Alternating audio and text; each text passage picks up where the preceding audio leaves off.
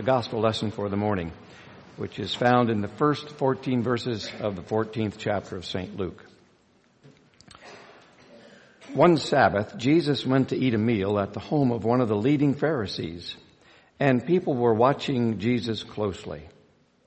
A man whose legs and arms were swollen came to Jesus, and Jesus spoke up and asked the teachers of the law and the Pharisees, "Does our law allow healing on the Sabbath or not?" But they wouldn't say a thing. Jesus took the man, healed him, and sent him away. And then he said to them, "If any one of you had a son or an ox that happened to fall in a well on a Sabbath, would you not pull him out at once on the Sabbath itself?" But they were not able to answer him about this. Jesus noticed how some of the guests were choosing the best places, so he told this parable to all of them. When someone invites you to a wedding feast, do not sit down in the best place. It could happen more important than you has been invited, and your host, who invited both of you, would have to come and say to you, "Let him have this place." Then you would be embarrassed and have to sit in the lowest place. Instead, when you are invited, go and sit in the lowest place, so that your host will come to you and say, "Come on up, my friend, to a better place." This will bring you honor in the presence of all the other guests. For everyone who makes himself great will be humbled, and everyone who humbles himself will be made great. Then Jesus said to his host, "When you give a lunch or a dinner, do not invite your friends or your brothers or your relatives or your rich neighbors, for they will invite you back, and in this way you will be paid for what you did. When you give a feast, invite the poor, the crippled, the lame, and the blind, and you will be blessed, because they are not able to pay you back. God will repay you on the day the good people rise from death." This is the word of God for the people of God. Thanks be to God. We're going to be beginning today a 5-part series.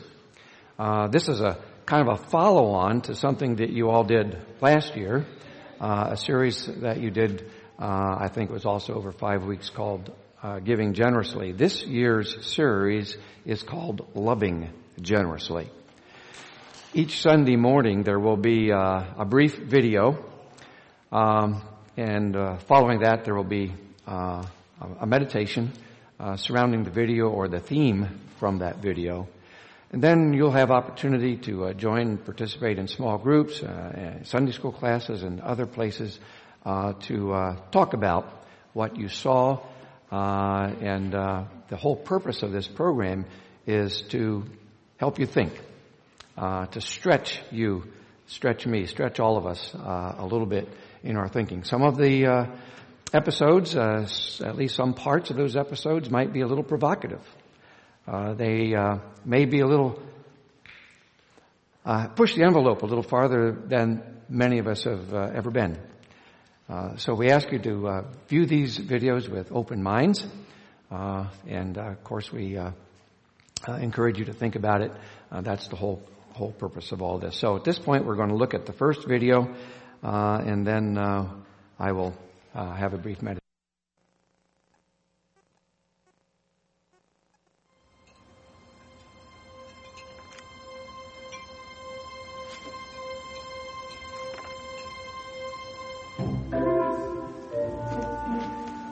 What do you think, Frank?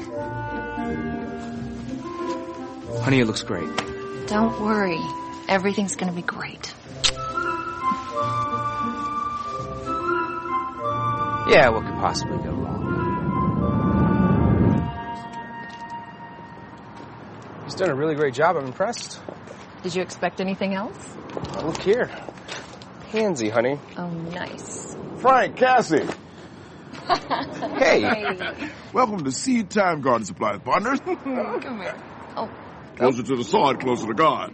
Ray looks amazing. It really does. We were going to bring a grand opening gift, but my go-to is usually a plant. Dolores, I wanted to meet Frank and Cassie Donovan. They made this whole thing happen. Oh, we helped. A little bit. Ray's the one with the green thumb. It's a pleasure to meet you. Well, actually, I think we met some time ago down at the soup kitchen. That's right. You haven't been there in a while. Well, I haven't had the need lately. Thanks to Ray here. You know, you should come out to the banquet tonight. You could be Ray's +1. Oh, she wouldn't want to sit through some old stuffy banquet with a bunch of rich folk. I can decide if I want to go to some stuffy banquet myself. Thank you very much. It's not stuffy. What? Okay, so it's a little stuffy. But what do you expect? It's for the soup kitchen donors. You've got a better idea. You do, don't you? He also said to the man who invited him, when you give a dinner or banquet, don't just invite your friends and relatives and rich neighbors, the kind of people who can return the favor. But when you give a feast, invite the poor, the crippled, the lame, the blind, and you'll be blessed because they can't repay you. It does kind of make sense to invite the people the benefits, right? So basically it's like a metal detector, but only it finds plastic. You know what I'm saying? But what would you find with it? What do you mean? Plastic? I met Frank almost 4 years ago at the kitchen. Excuse me, I have some people for you to meet. This is Thomas and his fiancée, Julia. We've enjoyed getting to know them at the kitchen. It's great to meet you, Thomas. Yeah, you too. I'm sort of the official handshaker for us. I am so sorry. It's okay. I saved tons of money on hand sanitizer. I'll be right back. Cassie, may I speak with you for a moment, please? Oh, Victoria, I'd like to... I'm sorry, dear. I'm afraid I won't be able to stay for dinner, but you can put me down for my usual donation. Oh, thank you. But I'm sorry that you have to leave so soon. I'm not exactly sure why things were changed this year, but you should probably know that a few people feel a little ambushed by how this was done. Ambushed? I just thought you'd want to know.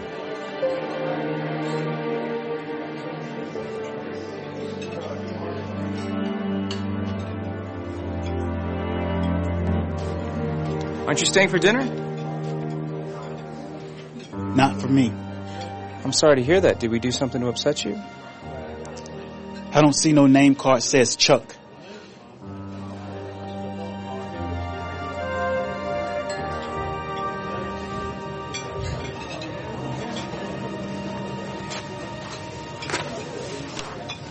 That's a good point, Chuck. But I don't see a card here with anyone else's name on it here, do you? No, sir, I suppose I don't. Chuck, from the looks of it, we are going to have plenty of food to go around. So, would you please join me for dinner?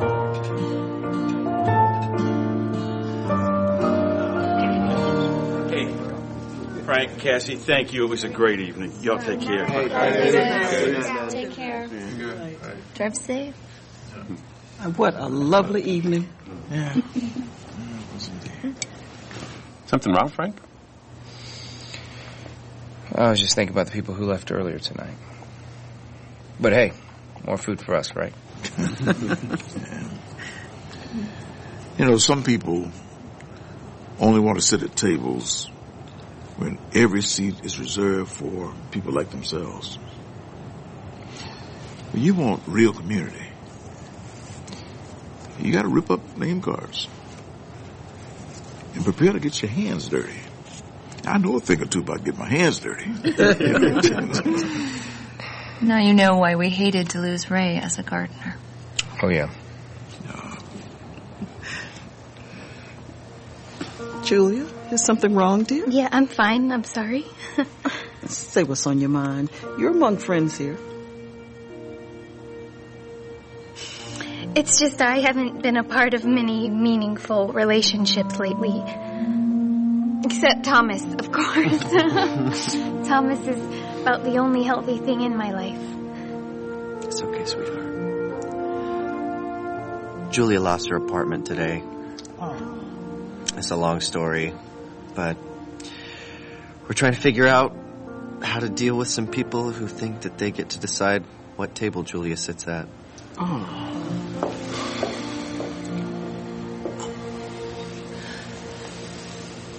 I know that there's a lot there that won't be solved right now, but Frank and I might be able to help out in some small way.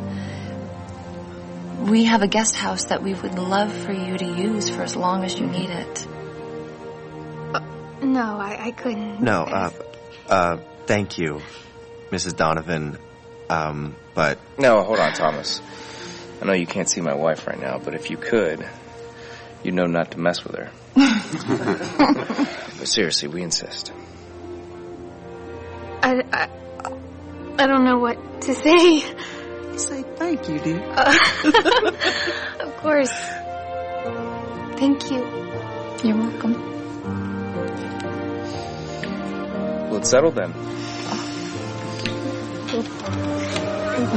It's all over.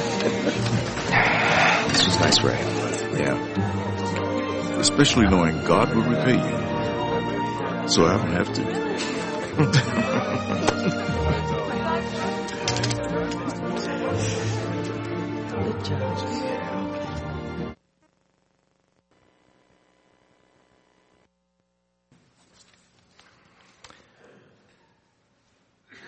As you can see from the video, we have kind of a modern context for the story that Jesus told, the parable. And it's sometimes easy for us in our more modern world to kind of look back at Jesus' day, that time in history, and sometimes take Jesus' teachings, I don't want to say for granted, but they seem so far away. Sometimes, and they may not feel like they relate directly to us, but they do. It's the remarkable thing about our Holy Scriptures. From beginning to end, they are timeless, and we place ourselves and find ourselves in situations very similar to the life, because we're dealing with human beings. Human beings, our natures have not changed much in all these many years. Oh, we dress differently, and we get to experience things. In fact, we, as modern folk, have and do things in our lives that nobody in Jesus' day could ever possibly imagine. But the challenge to the host in the gospel lesson is the same challenge that was presented in this video. The challenge was that the host should not invite those who could serve his needs, but rather those whose needs he could serve. That was Jesus' message to his followers. Now, that's not the message that our society teaches, is it? We are told that we need to build our relational capital by amassing contacts and connections so that we can leverage our own power, our own wealth, our own esteem.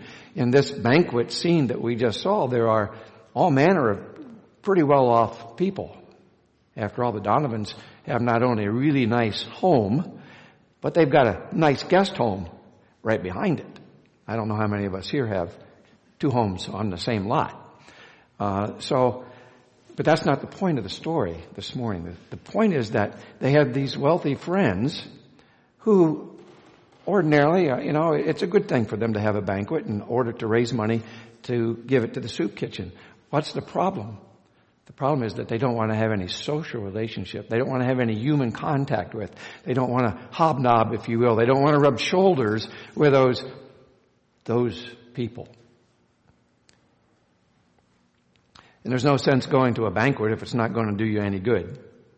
If I'm not going to make some connections, if I'm not going to feel good about myself, if I'm not going to somehow be more important, I'll just give my money and go back home. Well, we all want to be recognized. We want to be appreciated. There was a banker who lived in a farming community, and many of his customers were farmers. And one day he was visiting one of those those farmers, and off in the distance, there was a figure in the farmyard, and the banker says to the farmer, he says, "Oh, I suppose that's your hired man."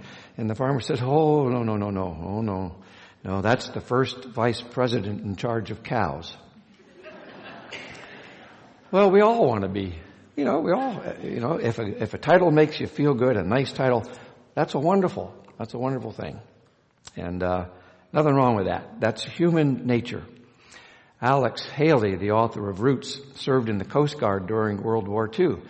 Again, a different era. There are some folks here who served in World War II, and you know full well that the Army was segregated. The Navy was segregated by and large. Alex Haley, the author of Roots, served in the Coast Guard during that era. Because of his race, Haley's jobs were limited to the kitchen. One job was serving coffee to the captain, who usually was too busy even to pay any attention to him at all, and hardly ever said a word to him. It's just on those rare occasions. But one day, usually the captain is just sitting there reading his magazines and newspapers, but one day as Alec came in with the captain's coffee, he kind of looked up and he said, I've been reading this fascinating article. It's wonderful. And the author's name is the same as yours, Alex Haley.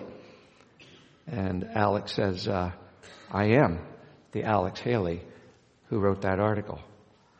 After that, the captain made much fewer calls for coffee and many more calls for conversation.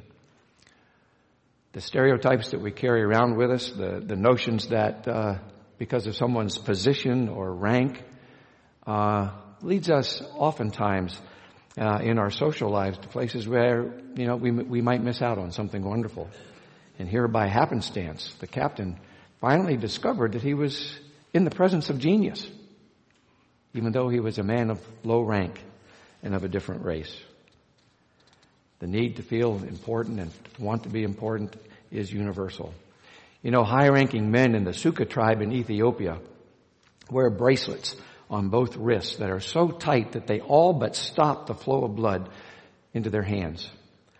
Over time, the hands of these rich men become shrunken and withered and virtually useless. They're so atrophied. But in their society, then somebody else will take care of them. That's the whole point. They're so rich, so well off, held in such high regard that now, because they can't use their hands, they don't need their hands. Somebody's looking after them. Now, I think that's pretty yucky, and probably you do too, but that's the way they establish that kind of pecking order. Those are the most important people in that society. Their rules are established in a different way, but the result is the same. There was an article in a magazine recently about a young man who said he never felt successful until he went out and bought himself a $1,000 suit. He said he felt a bolt of self-confidence whenever he put that suit on. It made him feel adequate to get ahead, made him feel important, made him feel like he really was somebody. He swore that there was something magical about that $1,000 price tag. In his own eyes, this man, like the tribesman in Suka, became one of the beautiful people in his own eyes. In our eyes, it seems only that they're rather gullible, but not alone. Jesus was in the home of a prominent official. He noticed that all who came to the dinner were trying to sit near the head of the table so people would recognize that they were important. Jesus gave them some advice. If you're invited to a wedding, don't sit at the best seat. Somebody more important might come in, and then you're going to be embarrassed when the host comes along and says, "Look, sorry, sir, you can't sit here. You've got to go find someplace else to sit." And by then, there's nothing left but the worst seat in the house.